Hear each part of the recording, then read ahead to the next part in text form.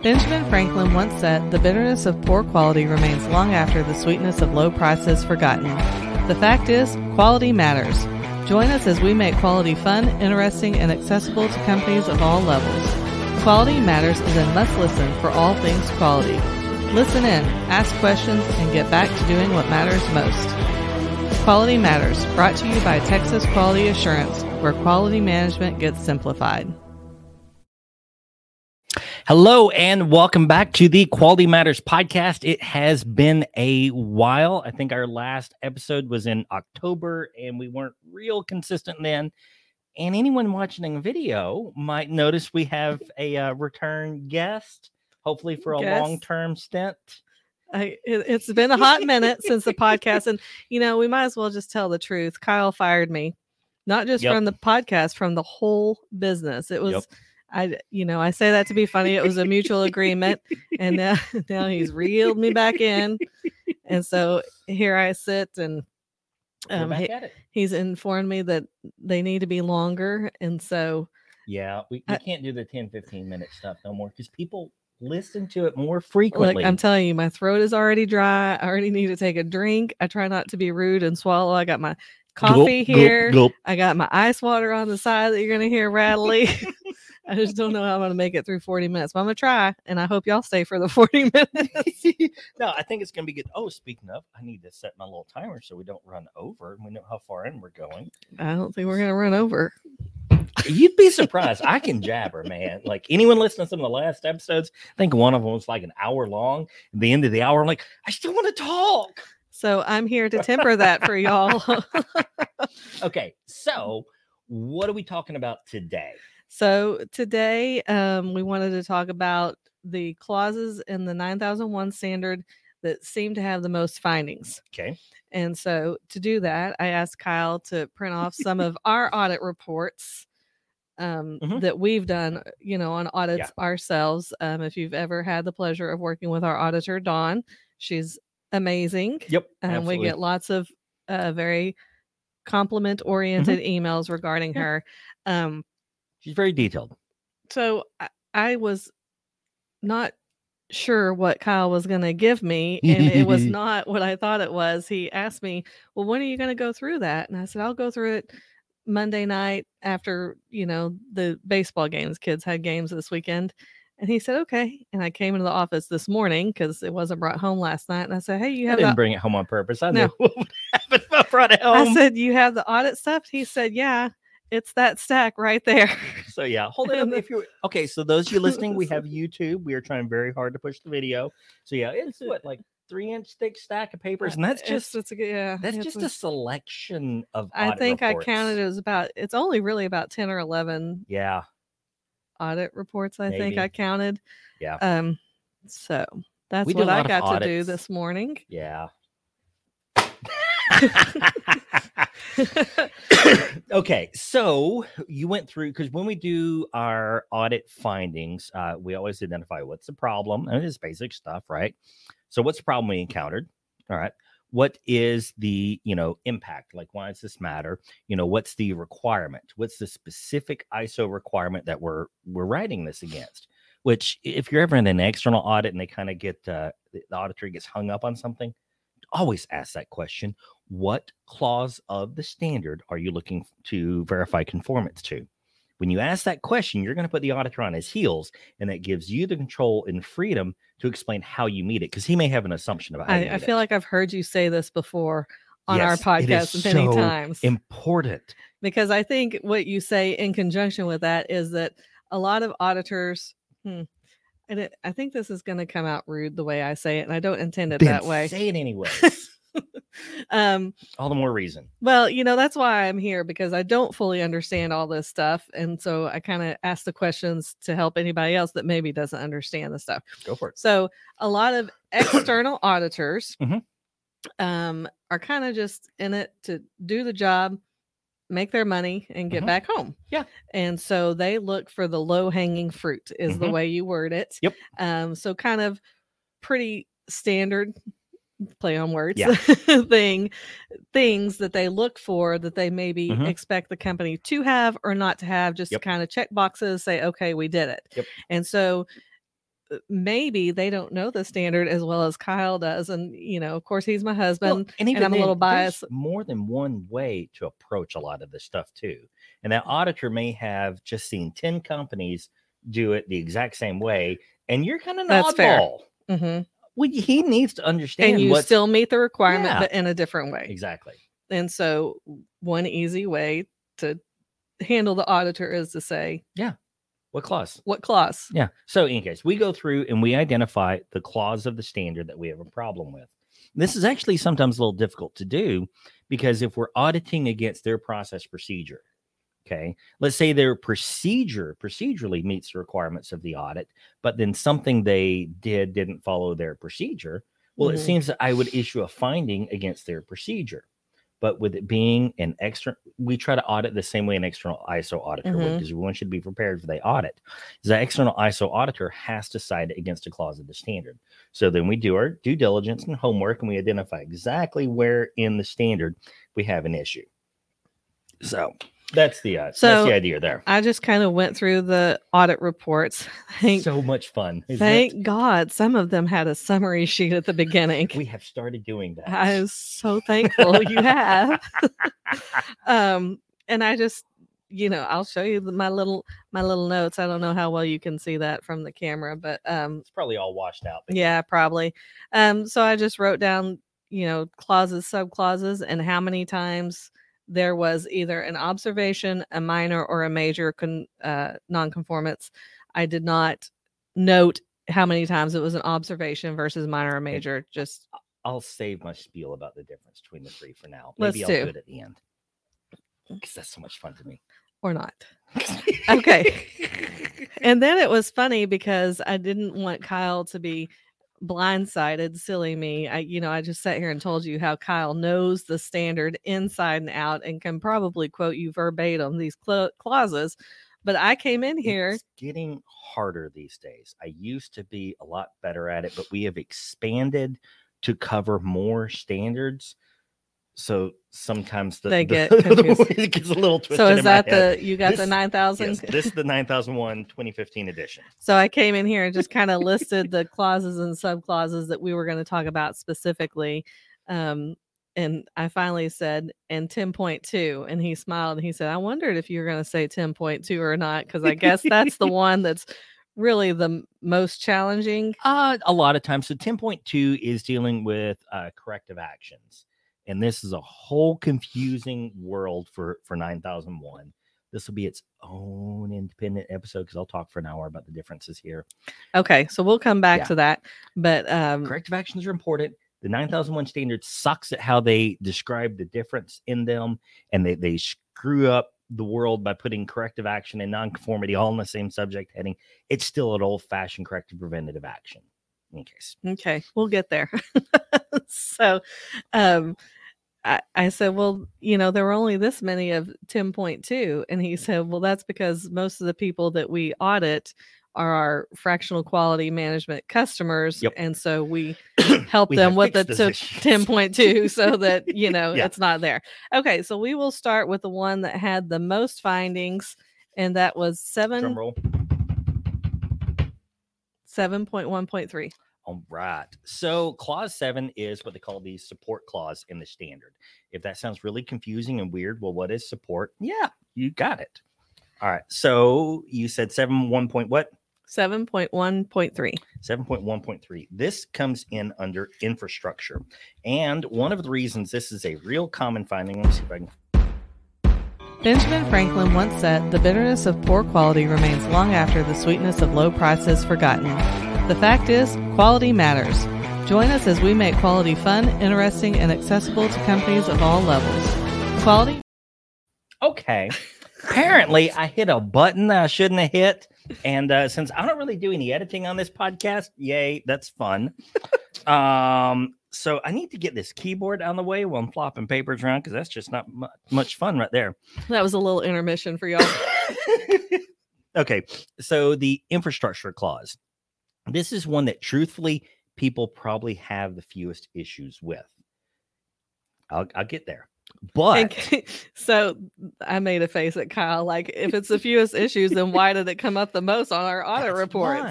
because people don't often consider the documentation required.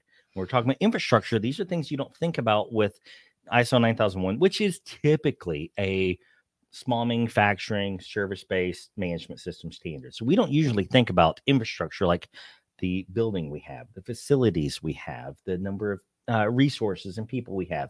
How do we get signed off on things? We usually don't think about that type of stuff for 9001 because those are things that are just kind of inherent to our business. It's the same type thing when we do for the first few years, 9001, the 2015 edition, when they threw risk-based thinking in there. That was a big finding because people didn't know how to address risk-based thinking. Because the fact is, risk-based thinking is documentation of common sense, good business decisions. So why document it if it's just common stuff we need to know? So we take a look at infrastructure. It's a really short clause. The organization shall determine, provide, and maintain the infrastructure necessary for operation of its processes to achieve conformity to products and services. Okay. So it's not uncommon when we ask someone, well, what controls do you have in place for infrastructure? You kind of get a deer in the headlights look. They're like, I don't know, our CFO signs off on stuff, which is half the procedure you need right there. You need to have controls for things like capital expenditures. If you've got to spend some extra money on a project, things like that, what are the controls in place? Typically, your infrastructure procedure is less than a page long. Okay. We're talking about some really basic controls. But since we have this trifecta of ambiguous language, determine, provide, and maintain, you have no choice but to document this. Now, in the older edition of the ISO 9001 standard, they had what they called required procedures because the standard outright said you shall have a procedure for. They quit doing that in 2015. But same thing here. When you see the words determine, provide, and maintain, you better have some level of documentation to support this stuff. Okay. So that could be one takeaway from y'all. If you're taking notes, write that down. If in the clause you see determine, provide, maintain. You need to have documentation. The other piece where we get infrastructure is a lot of times the preventative maintenance schedules fall under the infrastructure clause. Okay. That can go under monitoring and measuring resources. In our QMS software, we actually bundle preventative maintenance and calibrations all together in the same system because we're keeping track of tasks that need to be completed. Granted, tasks with different purposes, different documentation, but it's tasks on equipment. So that's another one that we run into pretty commonly is they've just done nothing to assess preventative maintenance. Okay. And you can lump that under the monitoring and measuring, but it's the forklift. It's not measuring anything. True. It's equipment. It's a capital expenditure that you have to pay to maintain. So that's when infrastructure is big on there because folks just don't think about it. Maybe they've got weld machines and they realize, oh, my weld machine needs calibrated, but maybe you don't think about the preventative maintenance that goes along with it. Same thing with the vehicle. Well, we got a vehicle. We do the state inspection. We get the oil change when it needs to be done. Do you document that you're supposed to do that? Do you have any evidence that you did do that? So these are pretty common things we run into. I feel like we need to document that at home because I'm always surprised when that renewal registration comes in. Like we need to have that documented so we can put it in the budget. That's what we need. This will be a big project for next year. We need the home version of TQA Cloud. Oh, I'm so excited. Okay. Can't wait. What else you got? Okay. And that was the one with the most. The rest of these are just in order of clauses. It's not in order of the most or whatever. So 8.4. 8.4. All right. So 8 is the operations clause of the standard. We're skipping 8.3, thankfully, design and development. It's a whole fun world. All right. So 8.4, this is the kind of the big ISO 9001 clause. Okay. This is, for a lot of folks, it's a control of externally provided processes, products, and services. Say it's a big one for 9001. So like your suppliers? Exactly. And how they do what they do. And how you govern their quality and ability to do it for you. Okay. So this is a pretty big clause for 9001 because a lot of folks more and more each year, I feel like, are outsourcing more and more of their operations. So controlling your supply chain is difficult. It can be incredibly complex. And there's a whole world of supply chain management, degrees, software, skills, you name it. Most small businesses and even number of mid-sized businesses, supplier approval can be really, really simple. Now, this is one of the things that they made really funny in the new edition of the standard is they call it externally provided processes, products, and services. Let's do a syllable count on that. Externally provided processes, products, services. What, like 10 something? I don't know. I think you missed a few. Yeah, syllables, probably syllables. Yeah. So we're at least 10 syllables. Would you like Katie to be here to help you count? Oh, the syllables? hush. That's our 7-year-old daughter. Any case. And, if you're looking on the screen, you can see takes up nearly the whole page on the header. Okay. Vendors. Now, if I'm an organization who largely makes money off of how many pages of paper I sell, control of externally provided products and services, that makes a lot of sense to me. I feel like we've talked about this on this podcast before as well. Yes. So, supply chain doesn't, which is also a valid complaint. It is. And something frustrating. So when you're looking at suppliers, it's real simple. It really can be real simple. Start from this point, scrap everything else you've ever thought, bring it back in as necessary, but let's start brand new. We need the first thing to know who we're buying from. More than 9 times out of 10, when the management system is put in place, it is put in place well after the business is established. Right. Okay. Would be ideal to do it all at once, but it's going to go in once the business is established. Take a look at who you're currently buying from. Clearly, you have made a decision that you like the people you're buying from. Mm-hmm. You have done an informal evaluation at minimum of them. Okay. Go through the last 3 years. Give me how many times you purchased from them last 3 years. Okay. Tell me if you have any known quality issues with them. Document, we had these known quality issues. They either resolved it or they didn't resolve it. Or you found someone else for this little niche that they provide. Whatever it is. Document that on letterhead. We're talking about like 3 hours of work here. Okay. Not that bad. Then you're going to go through and classify all of these suppliers as either direct material, which is pretty straightforward. Direct material is they provide some sort of material that gets incorporated into the products or services we provide, right? If you're, we're talking about oil changes. So let's say you're a car lube station. Well, all of the oil you buy, those are direct materials that gets incorporated into the product and service you provide. Mm-hmm. So we got to track our direct material suppliers, period. Then we want to track what we call special process suppliers. Special process supplier is just someone that has a significant impact on the products and services you provide. The people we buy our whole daggum ream of paper from to print out audit reports, I don't care if it's Walmart, if it's Amazon, if it's the dollar store. I really don't care. It's paper. The quality of paper I'm printing on isn't going to affect anything for my ability to provide services. Mm-hmm. Marketing folks who use my website, who cares? Still going to do just as good of a job regardless.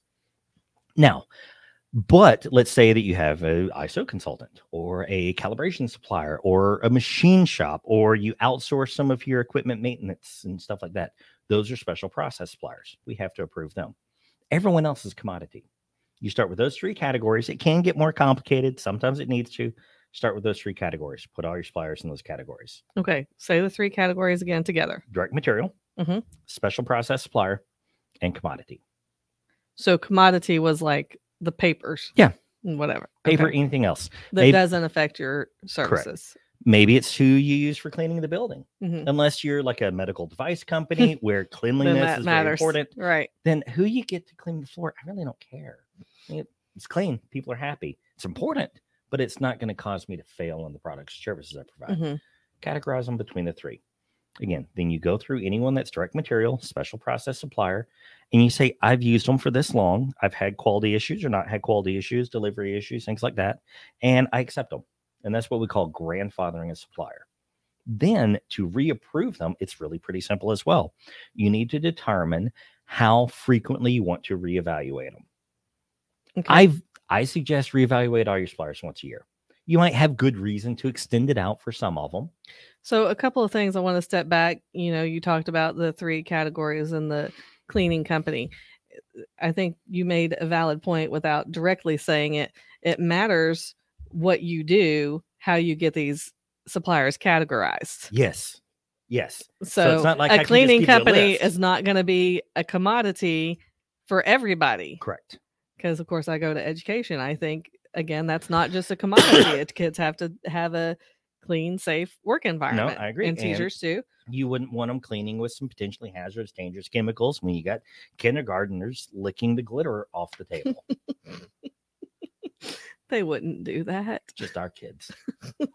So I think that's one valid point that we need to make. And then the second, oh man, I just lost my train of thought. Oh, so you often say on this podcast and to me that ISO is really flexible and that it's you putting down what you do. So you just made that point again by saying you decide what categories, you decide how often you're going to evaluate them. Then you document it and then you do that. They're not saying you have to do it every year. You can do it every 6 years, but probably not. The longest I would ever recommend anyone extending it out to is 3 years. But yes, you get to decide. So then you determine for that supplier how frequently they get reevaluated. Again, by default, I say annually. Let's say it's something like the company that does, you've got very minimal calibration needs, and you've got like a couple of granite plates or levels and standards that need to be checked once every 3 years. Fine, reevaluate these folks every 3 years. But I wouldn't go any further than that. Then when it comes time to reevaluate your suppliers, you look at all of your approved suppliers, you look at what their reevaluation period is, and then you go back that far and see, ask a couple of basic questions. Did we use them in the last evaluation period? Yes or no? Did we have any quality issues? Yes or no? Any delivery issues? Anything like that? And if the answer is we did use them and no issues, they're immediately reapproved. We don't need to be more complicated than that. I don't need some 10-page long assessment. I don't need a scorecard. I don't need a ranking system. We used them. They didn't screw up. Awesome. Let's say you did use them and they did have some delivery issues or they did have some quality issues. There were problems there. You should be documenting those on a non-conformance report. So then it's pretty simple. Filter your non-conformance reports by that supplier. Did you have any? Yes. Were they resolved satisfactorily? Yes. Document that on the letterhead. Reapprove them for the year. Okay. That's it. Supply chain management can be stupidly complicated, but for the purposes of ISO 9001 and most small businesses, it's really simple. But a lot of consultants get paid a lot of money by making it really complicated. All right, so what's next? 8.5.1. All right. Let's take a look here. 8.5.1. This is the biggest clause for ISO 9001 for most people. Like as far as longest or like biggest problem? Well, 8.5 is probably the single biggest clause, but so far as most important for the management system, this is probably it. 8.5.1 is control of production and service provision, which is a fancy way of control your processes. What do you do? Okay. You make pencils. Great. I need to know everything there is to know about how you make pencils. You provide consultation services, software like we do. Great. Tell me everything about how you do it, how you control that process. This one has tons of opportunities for findings. However, because it is such a big clause, how many findings did you have for this one? I'm curious. 8.5.1 had 9. 9. Okay. Versus 7.1.3 had 12. Okay. So as big as this is, like I say, every company this matters for. It matters for a lot. But we don't have this disproportionately large number of findings because this is where most business owners put the majority of their effort in their business. We want to make certain that what we do works. So they usually have the process lined out and working well, but it's not documented well enough. So some examples might be we send it after we finish a production run, machining, welding, whatever it is, we send it over to inspection. Inspection does their work on it and sends it back. We know that to be the case. Have you documented that anywhere? So I'm kind of smiling because I feel like I would be really good at documenting these processes and procedures. And the reason being, if you've listened to our podcast for any length of time, you know that I was a teacher by trade. I think I'm going to have to stop talking about it because this year I have not taught as long as I did teach. But in one of the grade levels, one of the writing units was writing a how-to paper.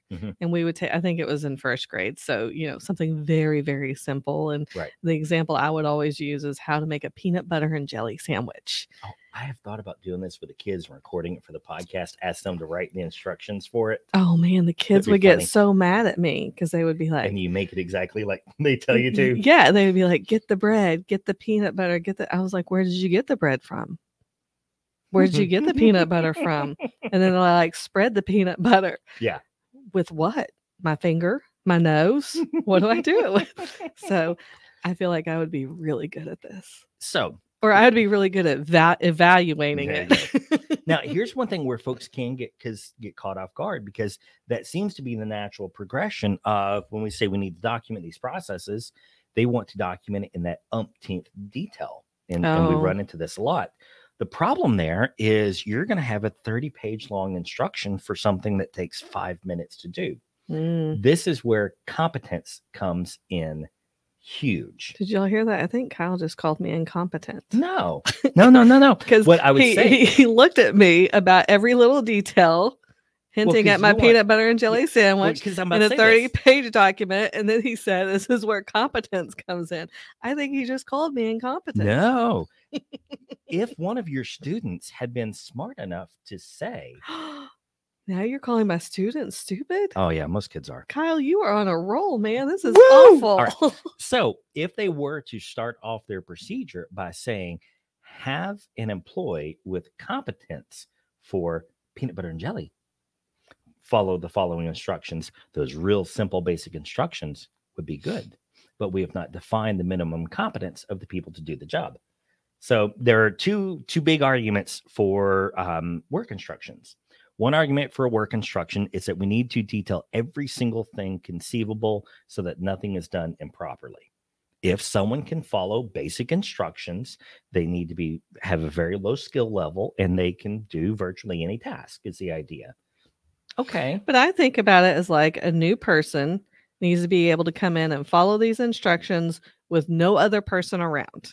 Possibly, but some skills require practice and skill, and your ability to follow instructions does not matter, no matter how well I wrote the skills. So you get hired to be a juggler today. Could I give you a detailed enough work instruction that you could successfully juggle by the end of the day? Probably not. Probably not. You have to be evaluated as competent to even read the instructions for the instructions to matter. So that's one thing where we can make a distinction. And this is something you have to think about in your workplace is, what type person am I writing these instructions for? Am I writing this for a layman who knows absolutely nothing or next to nothing about this process, and they need to be taught told in the work instruction in excruciating detail? There are times that is good. When we do software updates, we have a work instruction, very, very, very, very, very detailed. Click this, type this. Make sure this is yes. Make sure that is no. Screenshot this, copy here, paste there. We get really granular. On the other hand, if you're going to have someone weld, it might be as simple as weld this joint according to this WPS. Holy crap, that's 20 years of skills and experience that goes into being able to read the WPS and do it that way. So you got to think about it in those two halves. Am I giving this to someone with competence and have it define those competence requirements out here? Mm-hmm. Or am I giving this so that really anyone with minimum skills can do it? Okay. Gotcha. So you wouldn't need to give those detailed instructions to a chef, but you would need to give those detailed instructions to a 10-year-old. Right. So in case that's a big one where we get caught up on 851 for controller production service provision is in the instructions they give their folks. A lot of times they don't have a job traveler. It's probably the most common thing we run into. So you just don't have a job traveler, or they do have a job traveler, but there's blanks all over the place. Okay. So for those that don't know, a job traveler seems to me like it's jelly instructions. It's a piece of paper that goes with the work. Could be. That is the old term with technology and stuff. Sometimes a job traveler is purely electronic and whatnot. So it's really just the work instructions? Yeah, it's the work instructions for that project. So does it travel with Depends on the work? Depends on the shop. Let's say you are repairing 100 components. Well, you might have 10 components to this weld station, 20 at that weld station, another 30 over in the inspection bay. Heck, you got some more that are over at heat treating today. Job traveler can't physically travel, but when the guy gets the work, he knows I'm working on project 1052. I better go check my instructions for this weld step on it. Okay. So what we'll find a lot of times is that those job travelers are blank. If someone works on the task, they need to document the work they did on that task. Hey, I finished this weld repair according to this WPS for 1, 2, 3, 4, these 4 units. Like you were saying, it goes to inspection and comes back. We need to record that it went to inspection on this day and time. Yes. And came back on this day and time with check it was inspected and good. And a lot of times we wind up with blanks. Now, in the shop floor, everyone's like, well, yeah, no duh. I know that's blank. This job came in much better shape than we thought it did. And we didn't have to do that weld repair. Well, fantastic. Document it. I need to know. Because, and it's as simple. Write out, not required, supervisor initial, we're done. That's good. But that gets missed a lot of times. Okay. So what's next? 8.7. 8.7. Oh, this is getting into the fun stuff. Oh my gosh. I wish you could see how excited he gets about this. It's on video. Come check it out. Go to YouTube. Texas Quality Assurance. Loud. Our listeners are going to hate that. Oh, they probably will. Okay. So control of non-conforming outputs. Is 10.2 next by chance? No, I thought you said it's going to be its own episode. I know, but they're all connected. And I think with you talking so much, this is probably going to be the last one for this episode. Okay, then we're going to talk about 8.7 and 10.2 then. No, we're only going to do 8.7 right now. Okay, fine. They'll have to tune in if they want to hear 10.2. All right. So control of non-conforming outputs. In the prior edition of ISO 9001, I think this was clause 8.6. Wait, what did you say it was? 8.7. Control of non-conforming outputs. Okay, I don't understand that at all. Okay. It is confusing. So most companies will track non-conforming product. So the product's not conforming. It failed inspection. It came in bad. Customer rejected it. We scrapped it. Okay. Let's extend that definition slightly. Instead of being non-conforming product, non-conforming output, the output to any process. So a non-conformance, we call them NCRs, a non-conformance report is a report of any non-conformance, meaning it did not go the way it should have. Say it's purchasing. Someone skipped the line and just purchased some stuff with the credit card, and your internal procedures say we're not going to make any credit card purchases above $200, and I just spent $202. Okay, NCR. I did not follow the purchasing process. That could be an NCR. So it's just not following a process. Not following a process. Okay. And then so you identify what's the problem. What did we immediately do about it? In this case, the immediate do about it may have been accept as is. Kyle got authorization to do it. It's okay. It's a one-time thing. We know about it. We tracked it. And we're going to move on. Okay. People get caught up on that because they're like, but I don't want it to happen again. Well, that's not what this clause is about. This clause has nothing to do with prevention. This clause has only to do with documenting what happened and immediate actions taken, which is really great for trend analysis. That's kind of interesting. I think this was 8.7. Yes. I think I'd like to go back in that stack that I threw on the floor and see what their non-conformances were for this 8.7. What we see a lot of times, this is why I want to go to 10.2, but I'll tame myself for a little bit, is because the ISO 9001 standard got a little confusing in 2015. 10.2 they call nonconformity and corrective action. And so the assumption people make is nonconformities and corrective actions must go together all the time. Corrective action, nonconformity report, they're now the same. That is the unfortunate conclusion a lot of people reached. The reason 10.2 is nonconformity and corrective action is because they've removed the preventative action clause from the standard and replaced it with risk-based thinking. So they want to tie true corrective actions must have a root nonconformity to it. Preventative actions have a potential nonconformity associated with it. So when you read the language in 10.2, nonconformity and corrective action, we automatically assume, oh, they're making the NCR and the CAR the same thing now. No, they're trying to tell you they booted preventative action out. I'm so confused right now. We're definitely going to have to do 10.2 on its own. We probably need to do a whole episode on, we're going to talk about these various quality forms that are out there because it gets really confusing. I'm working on a little like a how-to helpful type document for folks with it, but I want to talk about ECNs, engineering change notifications, management of change, nonconformance reports, corrective action, preventative action reports, and what any of that has to do with this weird term, risk-based thinking. Okay. But in any case, the big problem is that folks oftentimes either don't document things as nonconformance reports where they ought to document it. It's quick. We're talking about like 5-10 minutes paperwork. Real easy stuff, but it gives you great data to trend. Or they treat their NCRs like cars and they try to fix every single issue they run into. At first glance, it sounds like a great idea, but it's terrible. It's what Deming calls tampering. If you try to fix every single issue that comes into place, you're going to wind up with a really weird, complicated management system with 10,000 rules that is as useless as. Which again is something you talk about a lot on here. It doesn't have to be complicated. No, it can be very simple. Is if you treat each nonconformity as preventable.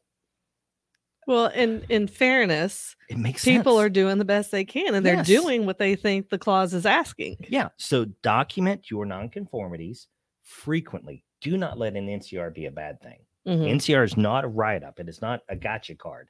Don't be scared. No, document it. You will be blown away after 6 months, the trends and data you find. Okay, let's see if we can do 2 more. Okay. 9.1.3.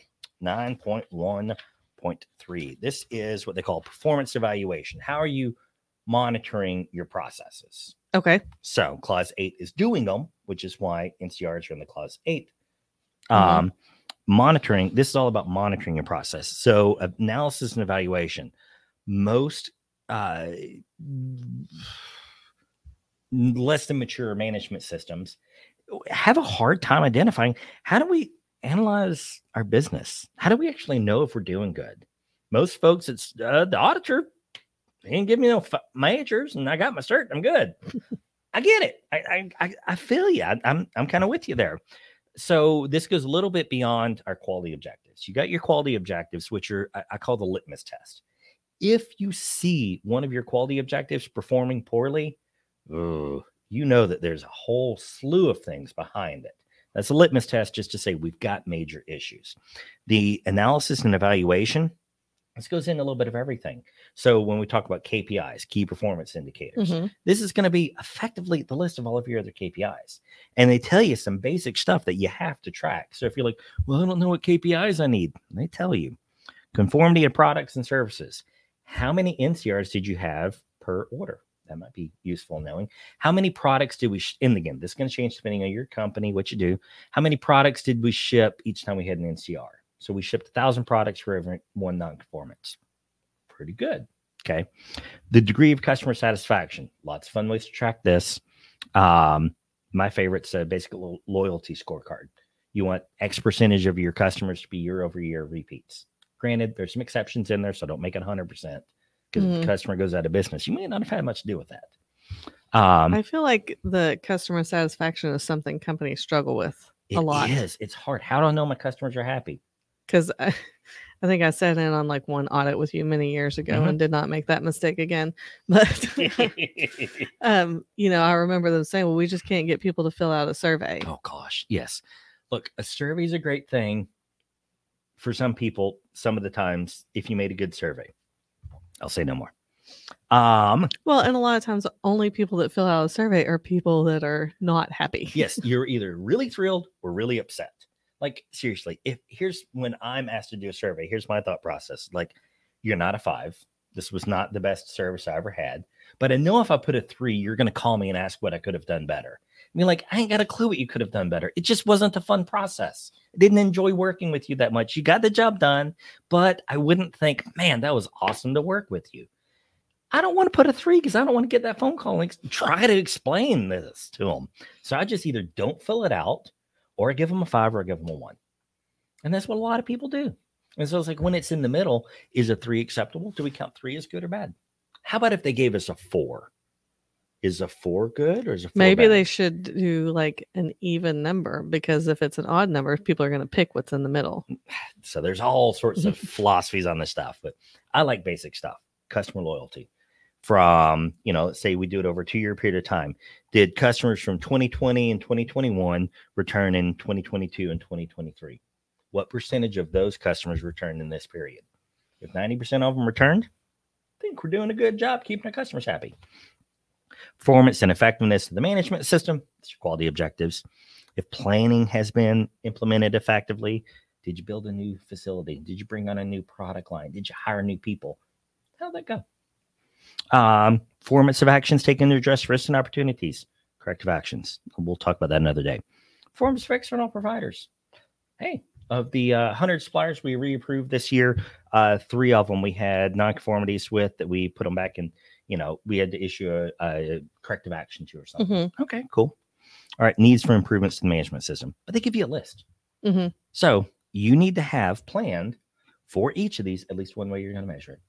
Okay. So it's not that difficult. It's just you read it and you're like, what do I need to do with this?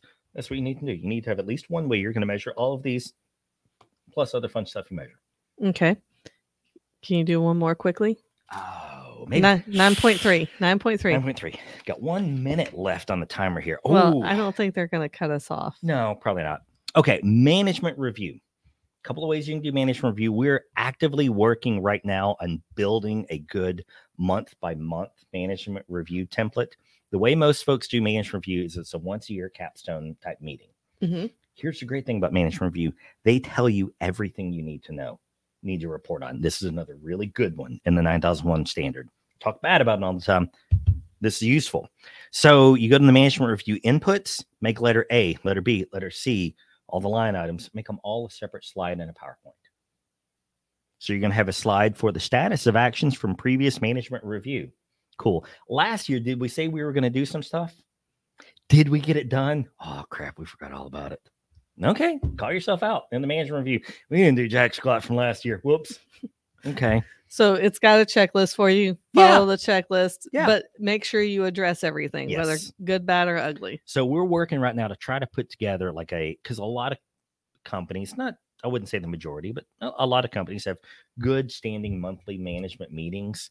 So we're trying to create a kind of a universal template that we could use so that you can plug in the information from your monthly management meetings into this tool. And then at the end of the year, we can just summarize it. So you're going to spend maybe 30 minutes, an hour putting your management review together at the end of the year. Whereas most companies, it's a couple of days trying to put this thing together. It can be a real pain to analyze it. And why analyze your data once a year? Should be doing it all the time. You should be doing it a lot more frequently. I feel like we've given our Texas Quality Assurance a lot of plugs this episode. As well, we should. We should. We support we are the podcast, but yes. I think we have a lot of good things to offer. So yes. I think that's some good stuff there. And we'll talk 10 another day. We will. All right. So that's it. If you guys like the podcast, like what we do, be sure to like, subscribe, share. I know that's what everyone says and all these things, but it really is important. It does help us out. We don't get paid for putting this podcast out. We don't. And I know how much time it takes to find all this information because I was a struggling quality manager at one point in time. I just sold my right arm to have access to this information. So if you're liking it, if you find something valuable, like, subscribe, share it, let us know what you think. And if we keep getting views, Darcy might keep coming back. You don't have to listen to me by yourself. Thanks, y'all.